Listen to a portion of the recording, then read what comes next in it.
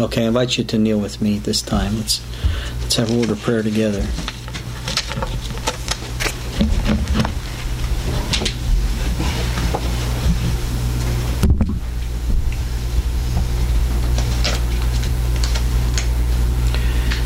Our most loving and gracious Heavenly Father, we come before you on bended knee and praise you for your love and your kindness and for your patience with us. And Lord, for providing for our necessities. Sometimes we have different ideas of what they may be, but you provide the things that we need that sustain us, Lord, so that we may be a happy people. And you sustain us with the things and furnish the things we need to share the love of Jesus with others. And we praise you for that. We thank you for the Sabbath day. To think that you created today specifically to be with your creative beings is a remarkable thought. And we invite you here. We pray for the Holy Spirit to be very present and angels from heaven so that we may get a taste of heaven, realizing that we will be keeping this day throughout all eternity. What a joyous thought. Father, we come before you and thank you for Jesus, who loves us so much that He gave up all heaven, become like one of us, to show us the true way to live a righteous life, and to take our sins upon Himself and die a death that we deserve because of our choices. But we praise Him that He never sinned. The grave couldn't hold Him, and He is resurrected. And we have the blessed hope of having eternal life and seeing Him again. And Lord, we see the signs of the times that Jesus spoke of, and we know that coming is very soon. And we wish to be prepared, and Lord, to prepare others as well, so that not any one of our family members or friends or loved ones will not be there. Lord, we praise you for sustaining us and for being with us as a people, and helping us to have the freedoms that we have at this time to worship you in spirit and in truth, to come together. We also, Lord, we pray for those who aren't with us. We pray for those who are studying, those who may be discouraged, Lord. Help us to encourage them to keep looking up. And Lord, we have those on our prayer lists. We pray that you'll be very near to each one of them. Be with Andrea and Brandon. Help them to have healing and be able to give you praises, Lord, for touching them with your healing hand, the great physician. Lord, I pray now that you give me the words to speak. May they be your words. May they touch hearts with the truth and be an encouragement to all around, and to uplift the discouraged and the disheartened and turn their eyes toward home and toward Jesus. And Lord, above all, pray that you will forgive each one of us our sins, so that our names may remain written in the Lamb's Book of Life. And Lord, I thank you for hearing this prayer as it is asked in the name of Jesus. Amen.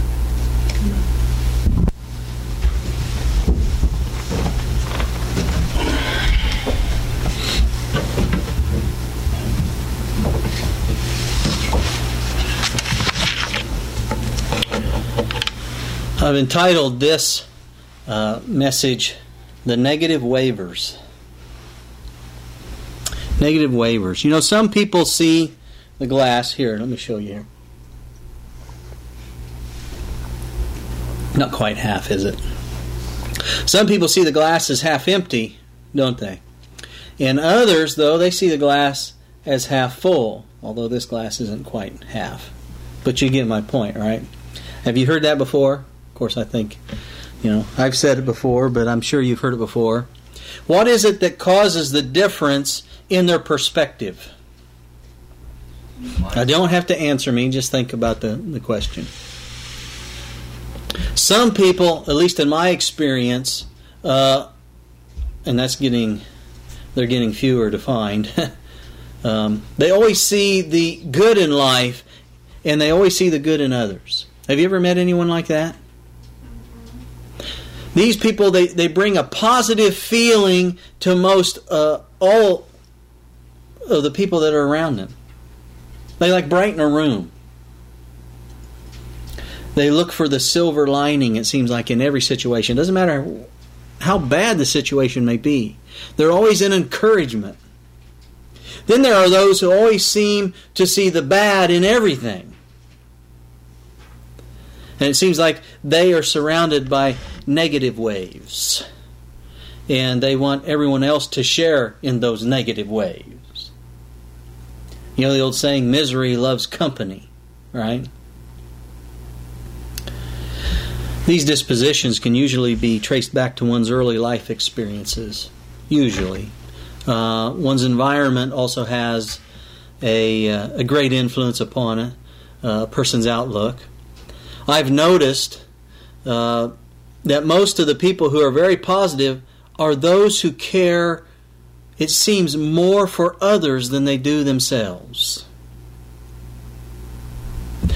While the negative wavers, that's what I call them, the negative wavers are mostly concerned with themselves. How bad it is for me. You know. Boy, you know that would happen to me. You know, everything is self-centered with the negative wavers. Do you think Jesus was onto something when He said it was better to give than to receive?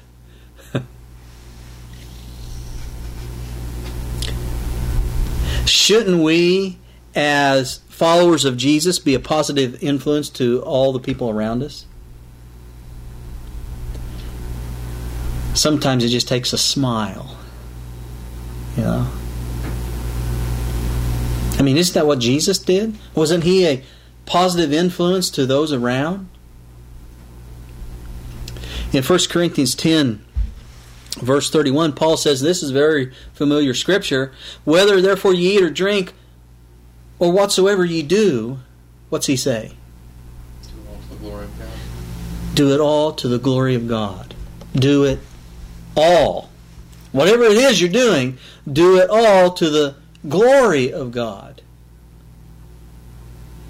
I mean, it's true that as Christians, especially in today's world, we have a tough mission field. But the gospel means what? Good news. Isn't that what gospel means? Have you heard that before? It means good news. And our disposition, the way we act, the way we behave, tells others whether we believe it's really good news or not. Whether we say anything or not. We studied this morning, the Apostle Paul was an encouragement to those around him just because of his life. Jesus was an encouragement to those around him just because of his life. You don't have to say a word to be a negative waver.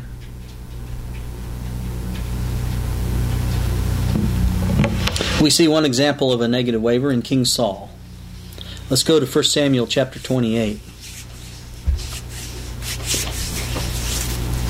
We read here in 1 Samuel chapter 28, Samuel had died. He'd been buried.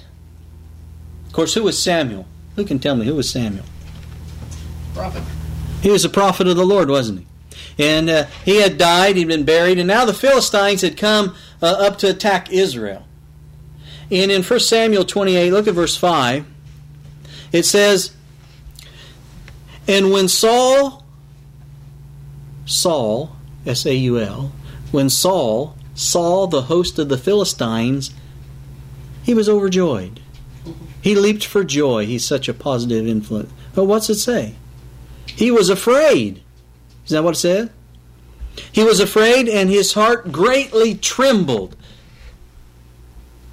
He was terrified, is what's being said here. Now I want to tell you something, beloved. Fear is part of the devil's program. And like I mentioned earlier this morning, the devil has 3 ways primarily to try and destroy you. 3 ways. First, he wants to seduce you through sensual temptations. Okay? If that doesn't work, then he reverts to deception, to involve you in his counterfeit for faith. What's the counterfeit of faith? Many religions today have this counterfeit. It's called presumption. He tries to get us into presumption. And if these two attempts don't succeed, his third method is to endeavor to terrify you. That's where coercion can be, used. You're terrified. Interestingly, this is the exact order that the devil followed when trying to tempt Christ there in the wilderness. First, he tried to seduce him with a sensual temptation through the appetites. Appetite isn't just what you put in your mouth. You can have an appetite for many different lusts. Then he tried to get him to practice presumption. And he finally tried to terrify him by implying that he need not go through the suffering of the cross. In other words, he said, I'll give you the whole world if you just bow down and worship me. You won't have to go through any of that. Suffering, of course, is something that terrifies people. We have a vivid imagination, don't we, as human beings? And sometimes that's not good for us. But the devil, he tried this on Jesus to no avail. However, sad to say, he is more successful when it comes to us. Let's go back to 1 Samuel. In 1 Samuel 28, verse 5, it said that Saul was terrified. Look at verse 6. It says, Saul inquired of the Lord answered him not, neither by dreams, nor by Urim, nor by prophets. Now, there were 3 primary methods to get an answer from the Lord, and we're told that Saul used all 3 to no avail. From the book Patriarchs and Prophets, page 675, talking about this, it says, the Lord never turned away a soul that came to him in sincerity and humility. Why did he turn Saul away unanswered? The king had, by his own act, forfeited the benefits of all the methods of inquiring of God. He had rejected the counsel of Samuel the prophet. Remember, when Samuel was alive, he was trying to counsel Saul continuously, and Saul kept rejecting him and rejecting him. Well, when you reject a prophet of the Lord, who are you really rejecting, Kayla? The Lord, right? He had exiled David, she says, the chosen of God. He had slain the priests of the Lord. Could he expect to be answered by God when he had cut off the channels of communication that heaven had ordained? Isn't that just like us? We always blame God or somebody else, don't we? I'm going to talk about that this morning. Not always, but we tend to. Well, it's not my fault. Why isn't the Lord answering me? Let's see, you killed his priests. You exiled the chosen one that was to take your place. Yeah.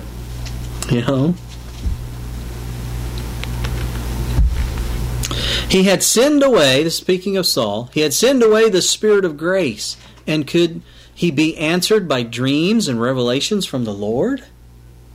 Saul did not turn to God with humility and repentance.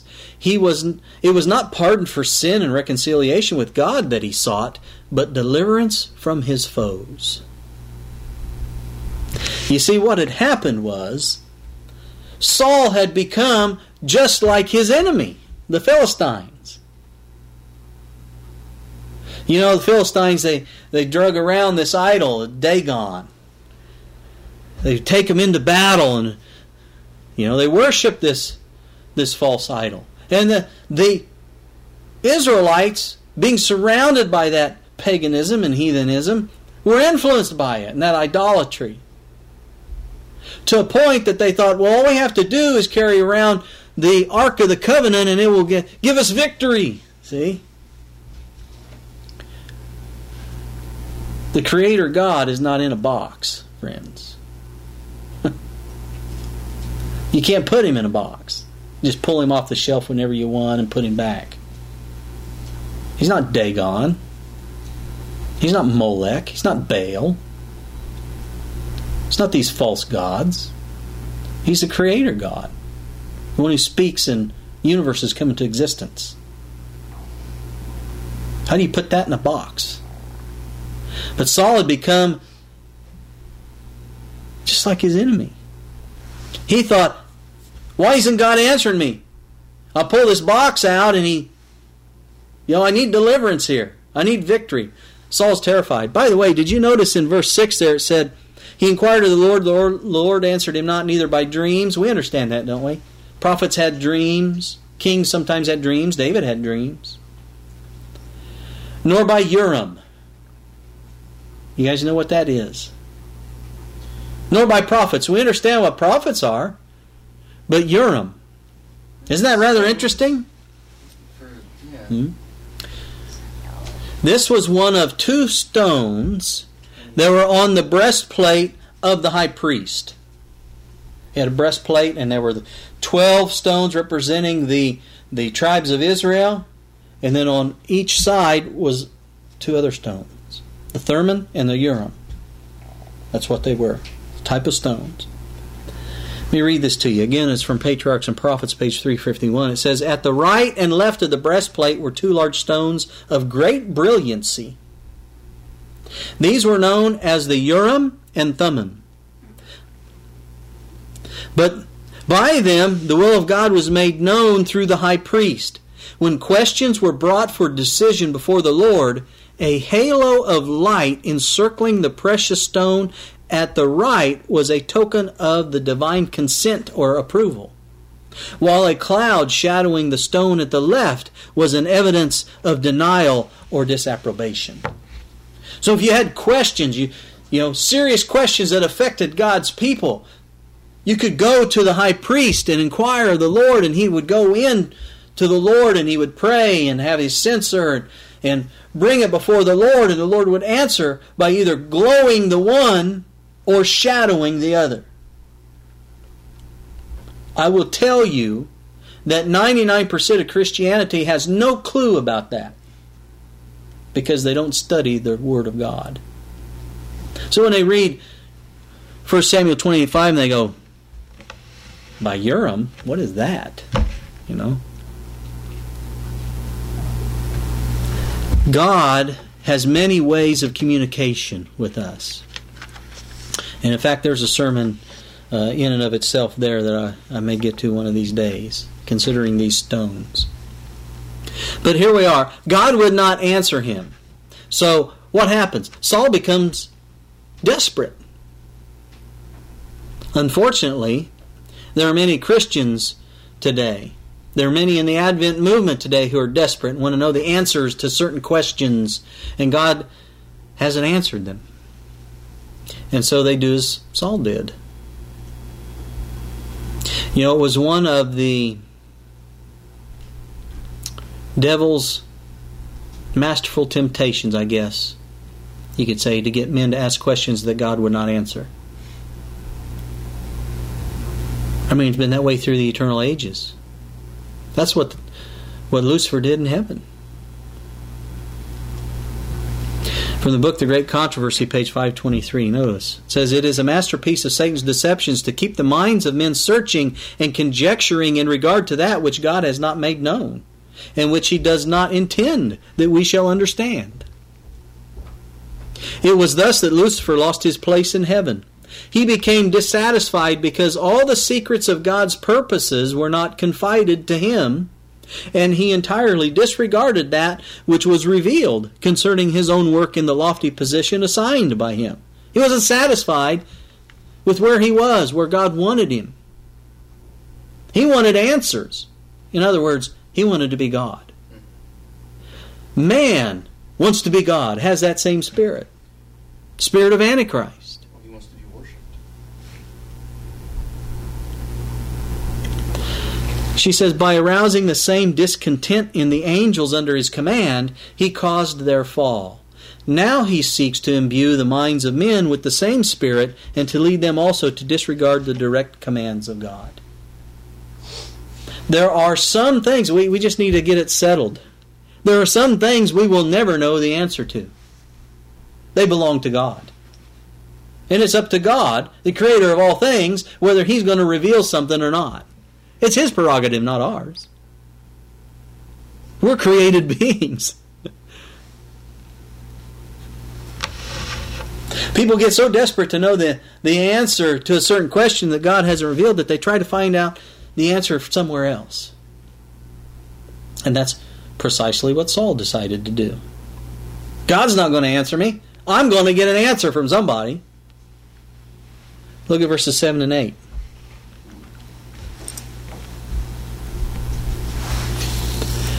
Of 1 Samuel 28. Then said Saul unto his servants, Seek me a woman that hath a familiar spirit, that I may go to her and inquire of her. And his servants said to him, Behold, there is a woman that hath a familiar spirit at Endor. And Saul disguised himself and put on other raiment, and he went, and 2 men with him. And they came to the woman by night. And he said, I pray thee, divine unto me by the familiar spirit, and bring me him up, whom I shall name unto thee. He asked this witch to bring up Samuel. Now, isn't that rather ridiculous? Samuel had been there while he was alive to give him counsel. Now he's dead, and he wants this witch to conjure up this spirit. Samuel. And so she had a seance for him and brought up Samuel. Of course, we realize the Bible teaches it was a demon. It wasn't really Samuel. When you die, you're dead in the grave. But here's this demon speaking and looks just like Samuel. Let me tell you something. Devil's been around for thousands of years, hasn't he? And the fallen angels. Do you think that they're very intelligent? Think they're more intelligent than us? I would say so. They have a lot more powers than we do? I would say so. Do you think that they know our characteristics? The way we behave? Do they know the way we look? Do you think they could imitate us? Absolutely. This is what was happening here. So you have this demon spirit comes up, and we have comedians that do this for a living. Imitate people, right? It's not a far stretch to think, well, demons can do it. More powerful than we are. So here's this demon, and he plays Samuel to a T.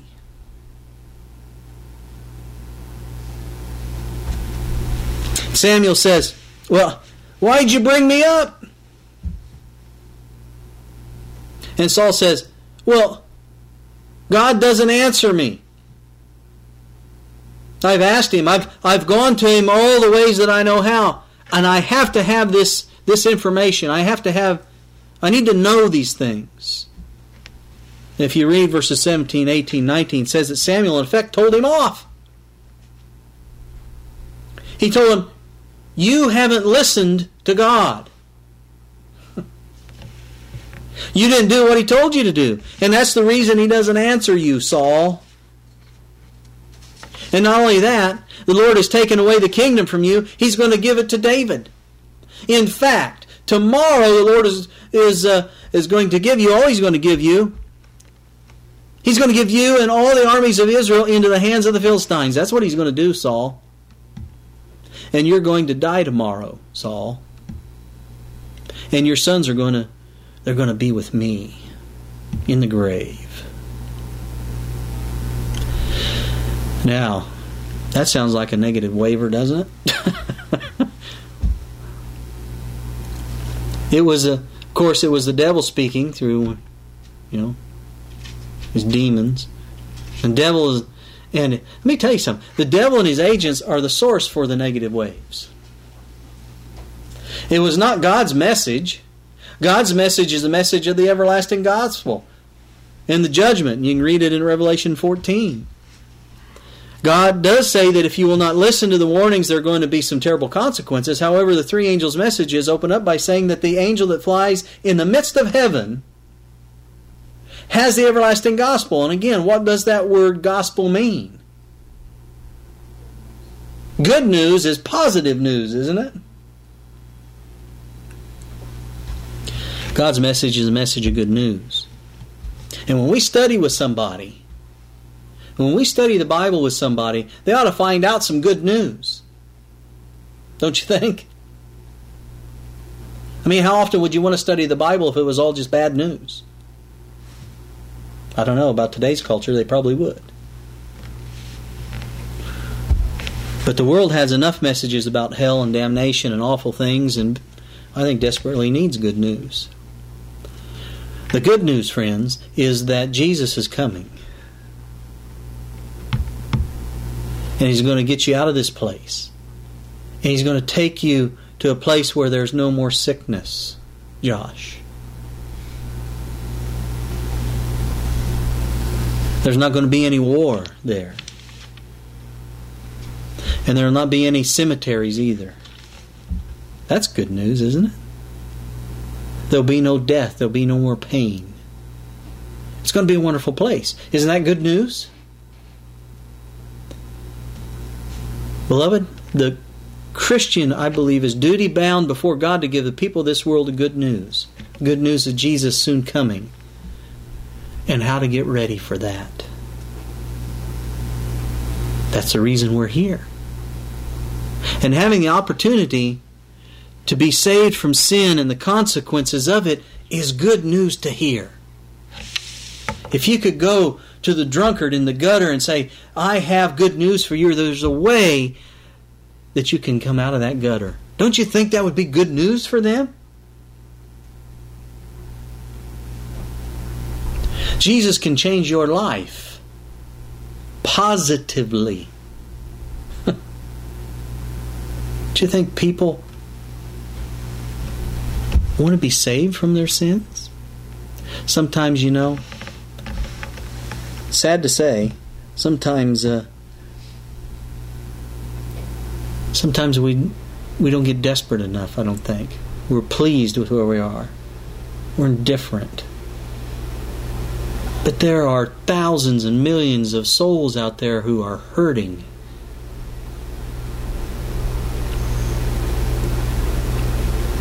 What if you were the only one that had good news to give?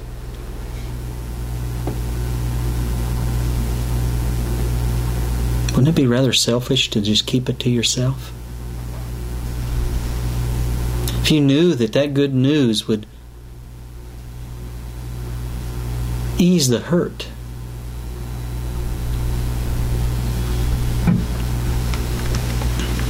Publicizing every awful thing that may happen will never win anybody to Christ, friends. Usually it'll only cause panic and terror. And the devil's already doing that. And he needs no help from us, isn't that true? He's flooding the world with messages of doom, and he wants you to be terrified so that you'll make irrational decisions. You'll do things that are rash and reckless. Satan and his demons fill the world with negative waves to cause fear and discouragement. In 1 Samuel 28, every specification, pay attention to that, every specification that the devil made came true. The devil can often accurately predict events that are going to happen in the near future because he has access to all kinds of information that we don't. However, just because it turns out to be true doesn't mean that the message was from the Lord, does it? It could be the devil trying to get you terrified so you go into a panic. Now, what was the devil trying to do through Samuel here, this professed Samuel that was raised up? Well, he was trying to discourage Saul and bring everlasting ruin, which he succeeded in doing, didn't he? Do you know that Saul will not be in the kingdom of heaven?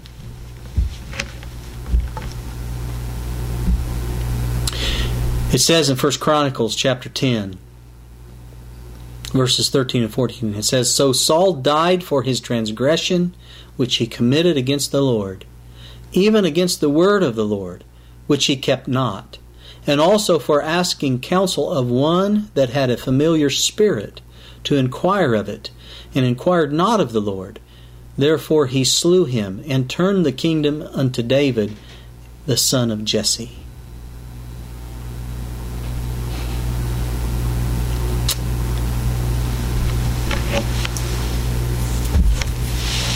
King Saul was the leader of Israel, wasn't he? Well, he was the leader of professed Israel. David was the true leader of Israel, wasn't he? But why was the devil doing this? What was this message to do? He wanted to discourage Saul. The problem was Saul believed it. Saul could have, before he went to this witch, Saul could have repented. He could have gone to the Lord, repented of his sins, and the Lord would have been more than willing to forgive Saul and given Israel victory. But Saul says, the Lord doesn't answer me. I'm going to go somewhere else. I'm going to go directly, again, against the will of God. I'm going to look up a witch. I'm going to go to the demons. This is from the SDA Bible Commentary. It says, Saul knew that in this last act of consulting the witch of Endor, he cut the last shred which held him to God. He knew that if he had not before willfully separated himself from God, this act sealed that separation and made it final. He was the king of Israel. Sometimes God will be very merciful to us if we're one of the common people. When you're called to leadership, you have more responsibility. You're held to a little bit higher account.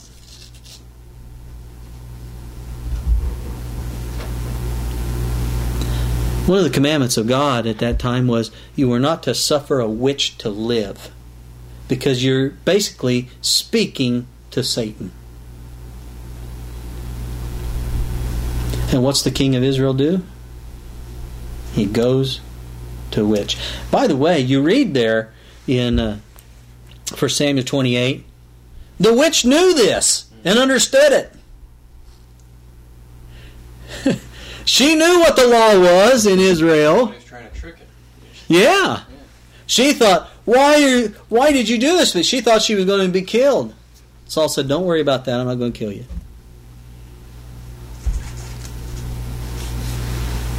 Friends, when you go, you put away and you disobey God, continually disobey God, there comes a point where a line is drawn.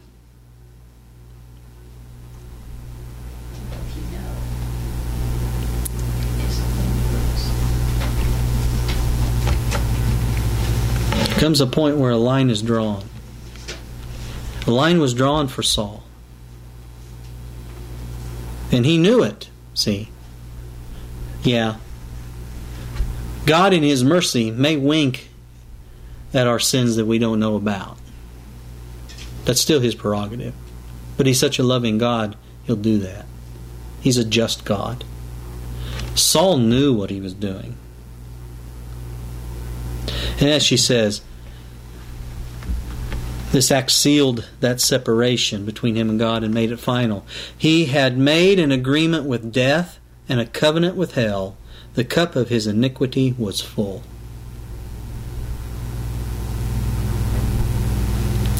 The message from Satan is laced with doom and gloom and negative waves in an effort to discourage and to cause ruin. That's what he wants. God's message is good news. Our message is the gospel, which is good news, and the good news is that Jesus is coming, right? Friends, if you're a Christian and you don't think that's good news, you better take a step back and go to the Lord and look at your spiritual life.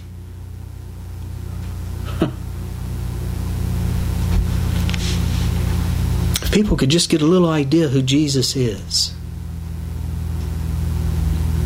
what He's like, And the fact that He's coming soon, I think that'd be the most exciting thing in the world. When Jesus came, He always brought peace and hope and joy, didn't He? Everywhere He went. Didn't the children flock to Him? They could see it.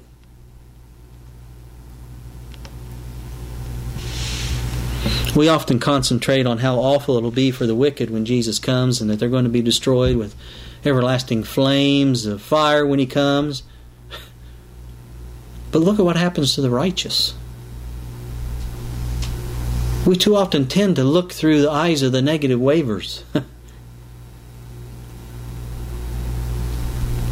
Paul says in 2 Thessalonians chapter 1, verse 10, he says, "When He shall come to be glorified in His saints, and to be admired in all them that believe, because our testimony among you was believed in that day." When He shall come to be glorified in His saints. Beloved, when Jesus comes, He's going to be glorified, and we're going to be astonished at how wonderful it is. In the Bible, it's called that blessed hope.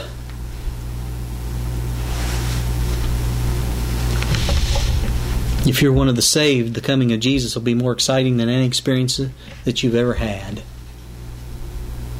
If you accept Him as your Savior, He has the power to take away all the guilt of your sins and to deliver you from the power of sin in your life, to restore you, to sanctify you, make you ready for that coming. Is that good news? Notice this. This is really nice. This is from the Desire of Ages, page 258. Every man, every person, is free to choose what power he will have to rule over him. None have fallen so low, none are so vile, but that they can find deliverance in Christ. Our message is to be a message of good news. We're not to be negative wavers.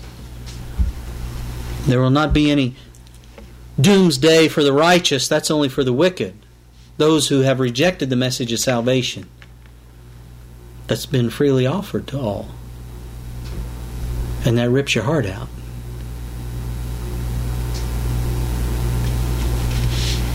People don't see some of the things that you see. It's difficult. That's why we pray for the Holy Spirit, because only God can change hearts. We're a tool in His hands. So the devil wants to seduce you, and if that doesn't succeed, then he wants to deceive you, and if that doesn't work, then he wants to terrify you. Now think about this for a moment from the devil's perspective. If you wanted to get somebody terrified, how would you do it? In today's world, it'd be rather easy. You'd bombard them with negativity, negative waves all the time. Messages predicting doom and gloom, and that's precisely what's happening, isn't it? God's people are more bombarded with messages talking about doom and gloom now, I think, than ever. Evangelical preachers predicting Armageddon, political collapse, economic collapse, the end of the world. Yeah. 24/12, no matter where you go. Is it any wonder that, people are falling for more sensual things? They're trying to escape from all the negative waves and all the doom and gloom. But they're going to all the wrong places. They're doing all the wrong things. All it does is shove them further and further into the negativity.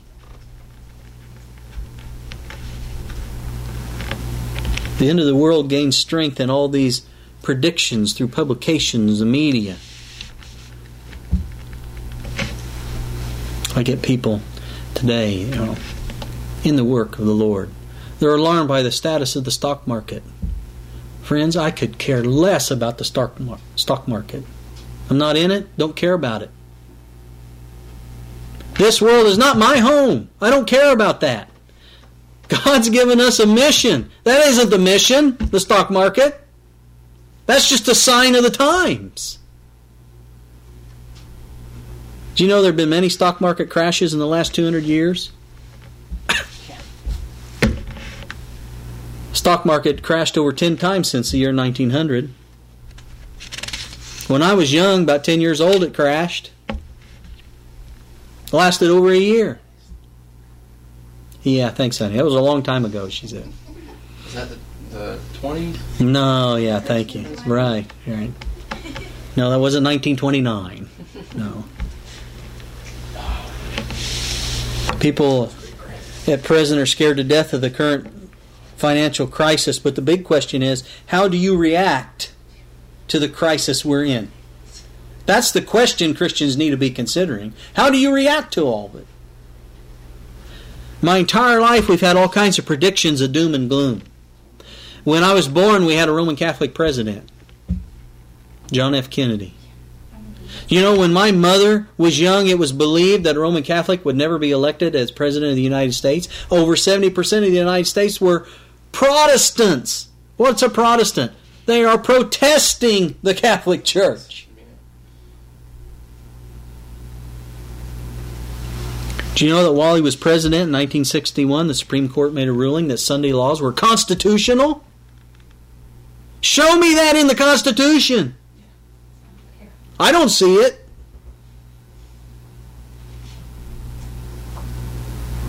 Many Adventists believe the end was near then. They furthered the negative ways by showing the doom, but not the good news of Christ's coming.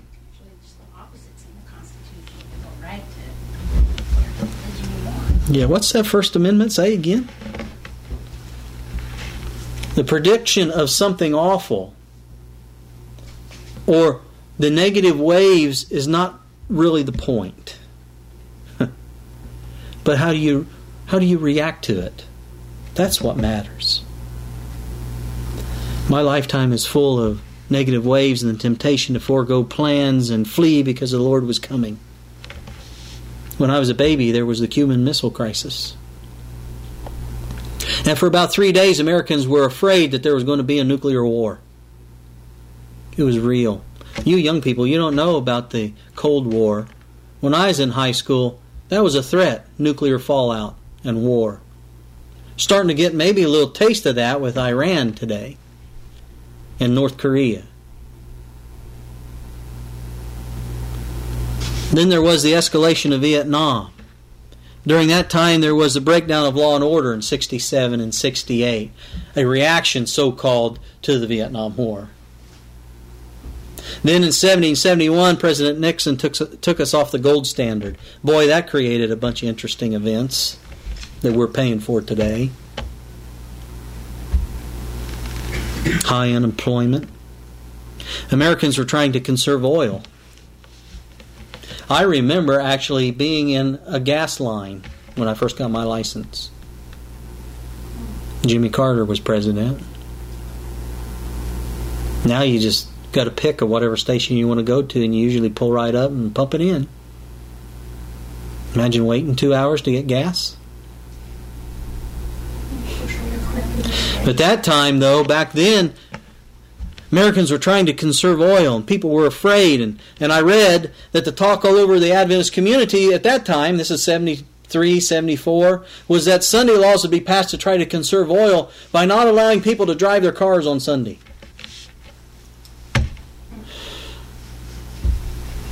In 78 and 79, there was an attack on the U.S. Embassy in Lebanon, in which Muslim terrorists took U.S. citizens captive. September 11th wasn't the beginning of these things, friends. This has been going on for a while. But the thinking then was that Ronald Reagan, who's running for president, he's going to start Armageddon. Because he'll go in there and he'll clean house in the Middle East. And as soon as he was inaugurated, hostages were let go. Because they feared the same thing. Every few years, we see the negative waves reach like a critical mass. and then something happens, Many Adventists believe that the world was supposed to come to an end in 2007. There were ministers who I personally know and I had warned them of their course, who jumped on the idea that something terrible was going to happen in September of 2007. You remember that? That was going to usher in Sunday laws, and the mark of the beast, and all these predictions. Yet we're still here, aren't we? But the sensationalism, the sensationalism, it sure helps the DVD and newsletter circulation, doesn't it? Sales. I used to get some of these things, and I wrote to these brethren and said, I don't want to get your stuff anymore. It's the same thing. It's the devil. It's one thing to warn and show signs of the times, but you got to back that up with the gospel. The good news. I'm not here to sell newsletters and magazines, friends.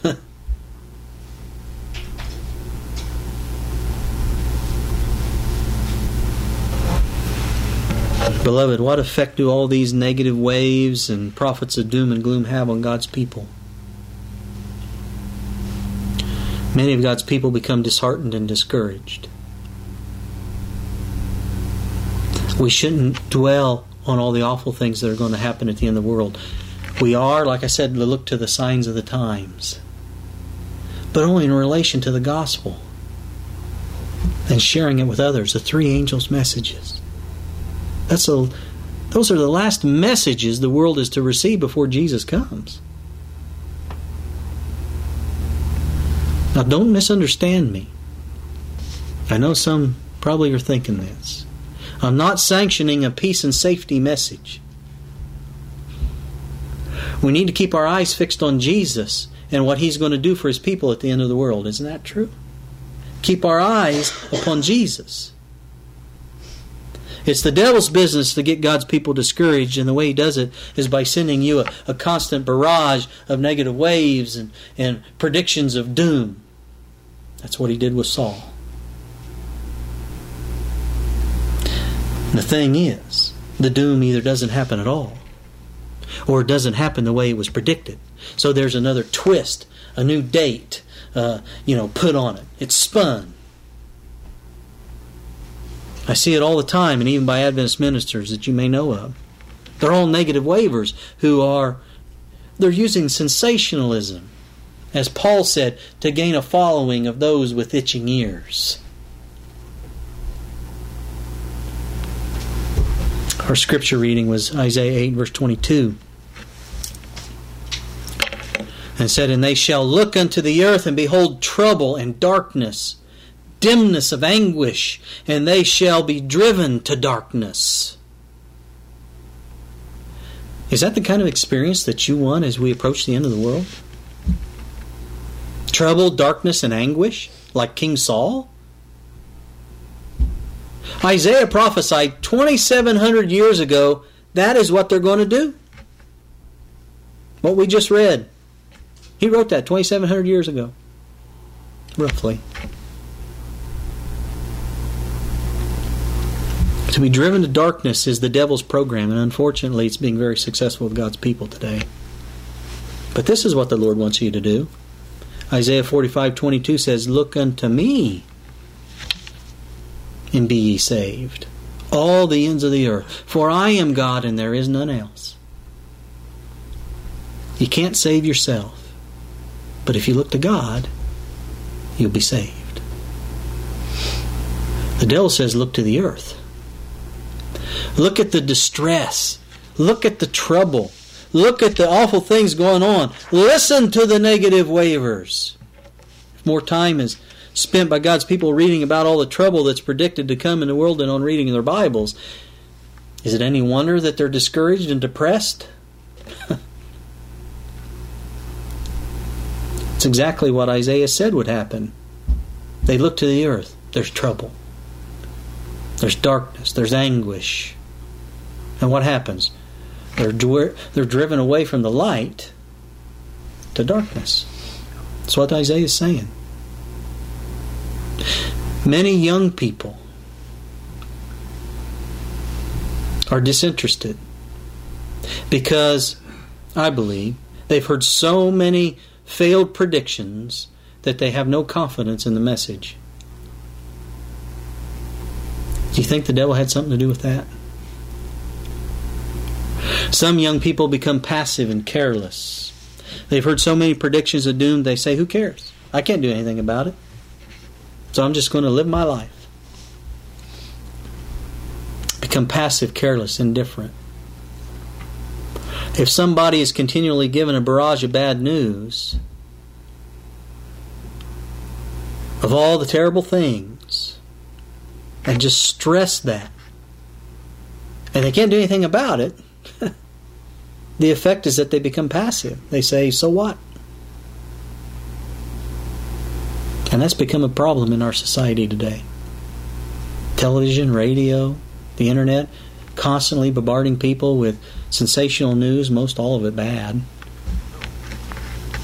I'll challenge you. Watch the news every night for a week and tell me how many positive things are mentioned.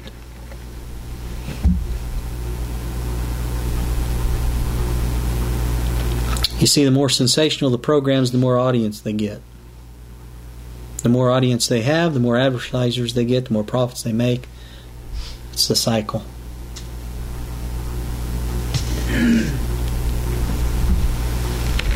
The result is the people are bombarded with this stuff, so the reality loses its significance. And the end result is you have a population that consider that there's nothing they can do about it, and so they're so passive that they can even hear somebody being murdered outside their window and they don't do anything about it. Happens all the time today. We have a president who tramples the Constitution, yet no one holds him accountable. We're living in the most passive generation that's ever been. And I think it's negatively affected our young people. I mean, it affects everybody. But the generation of young people don't care.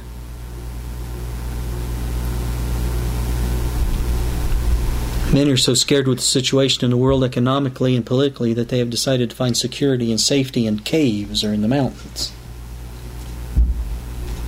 I know a couple of congregations who fled to the mountains 5 years ago. You believe that? Some people who are already living in country areas are getting out into the mountains in places so deserted, you got to have a 4-wheel drive to get there. These places are usually, they're quite affordable because they're so isolated. But if everyone did buy a place, let's say, like I said, what if you were the only one that had the message of good news? And you went out and you hid in the mountains, who's going to take that message to the world? Exactly. If you lived in the mountains of Colorado, most of the people live in the city of Denver in Colorado. Isn't that where you would concentrate your evangelistic effort? If you're going to get your message to California, where do you need to concentrate your efforts there? You need to concentrate your efforts in the large cities like Los Angeles, San Francisco. Right? That's where most of the population is. Now, I'm not saying that everybody needs to live in the middle of Los Angeles, but, we do need to be somewhere that we can be of use and work for the Lord. We have a message to give to the world, and we have such a barrage of negative ways and self-made predictions of doom that hits God's people every direction, night and day, 7 days a week, like you said, Josh, 24/7. People are so scared, they're so terrified, that instead of getting the message to the world, they don't even want books passed out, books like The Great Controversy, because it might stir people up. People are scared and want to protect themselves instead of getting the messages to the world.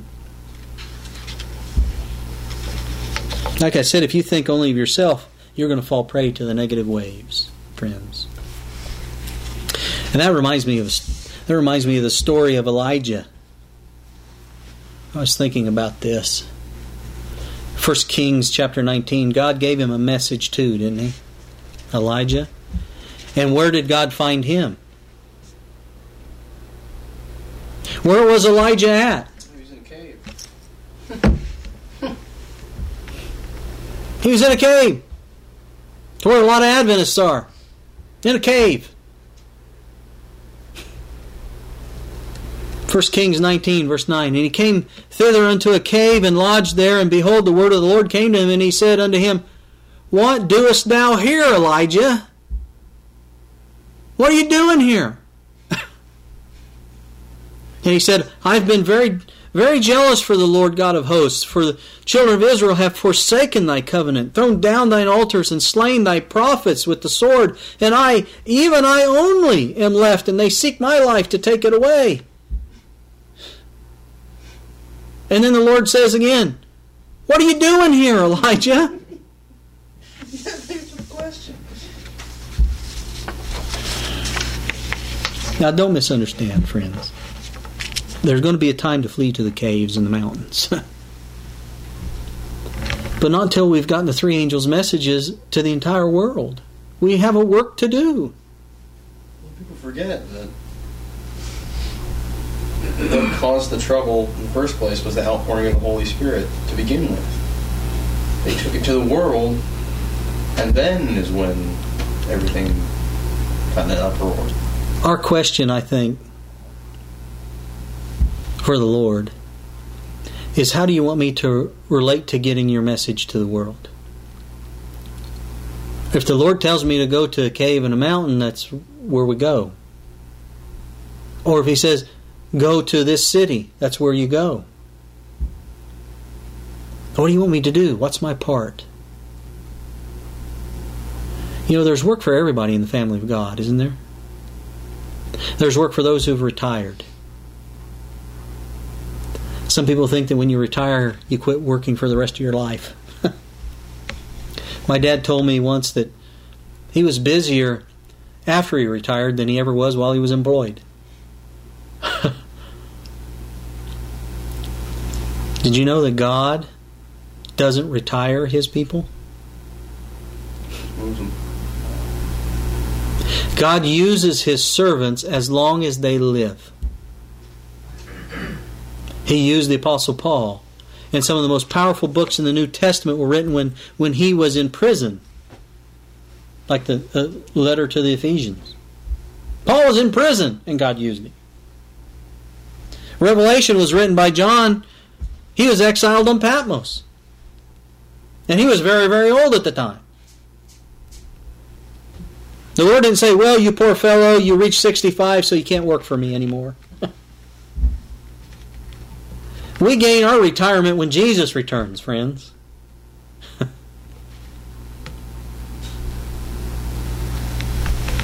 If your brain works and you're alive, God can use you if you surrender yourself to Him. And you ask, Lord, what do you want me to do?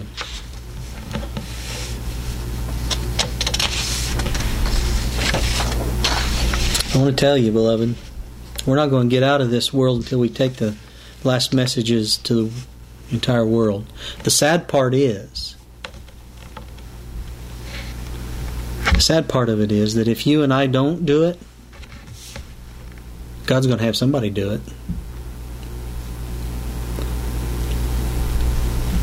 God can finish His work with heathen princes if He needs to. You see it throughout the Bible. When God's people refused to obey and do His will, there were heathen princes that did it.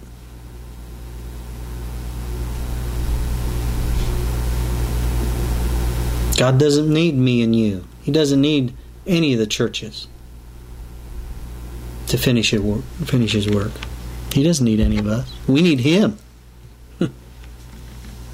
We need to be involved in finishing His work because, that's a part of how God works. That's how we actually work out our own salvation. As Paul says, with fear and trembling. And if we don't do God's work, the Lord can do it with somebody else. You remember when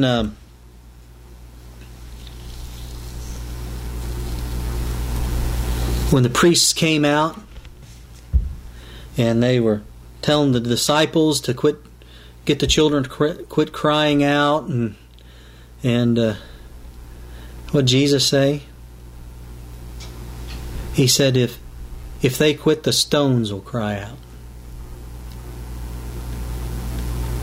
That's the way God works. If the rocks cry out, the work's going to be finished. I don't want the rocks crying out. I want to be the one to help Him finish the work. God's work will get finished all right, but then you and I will lose the blessing we should have had. I don't want that to happen. What about you? This is from a Review and Herald article, Losing Our First Love. It's the article. She says, if we are faithless, we shall lose the crown of life, and another will take it.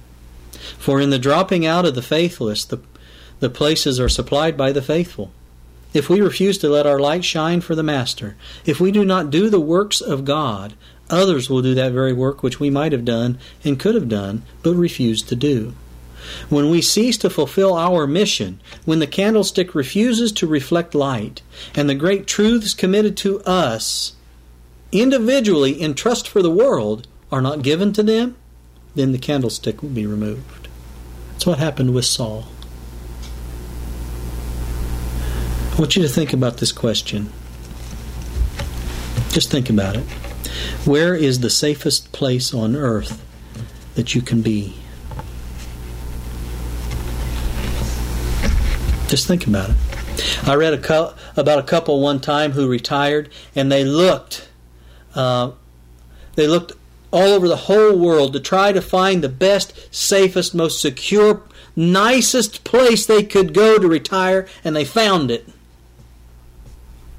The place they chose that they thought would be the best place. No. The Falkland Islands. It's down around South America. Islands there. They moved there in 1980.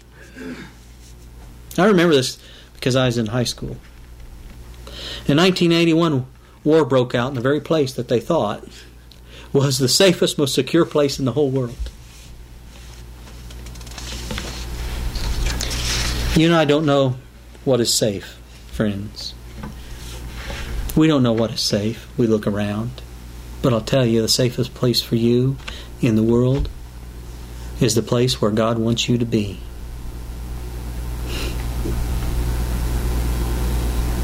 So, beloved, pay no heed to the negative wavers.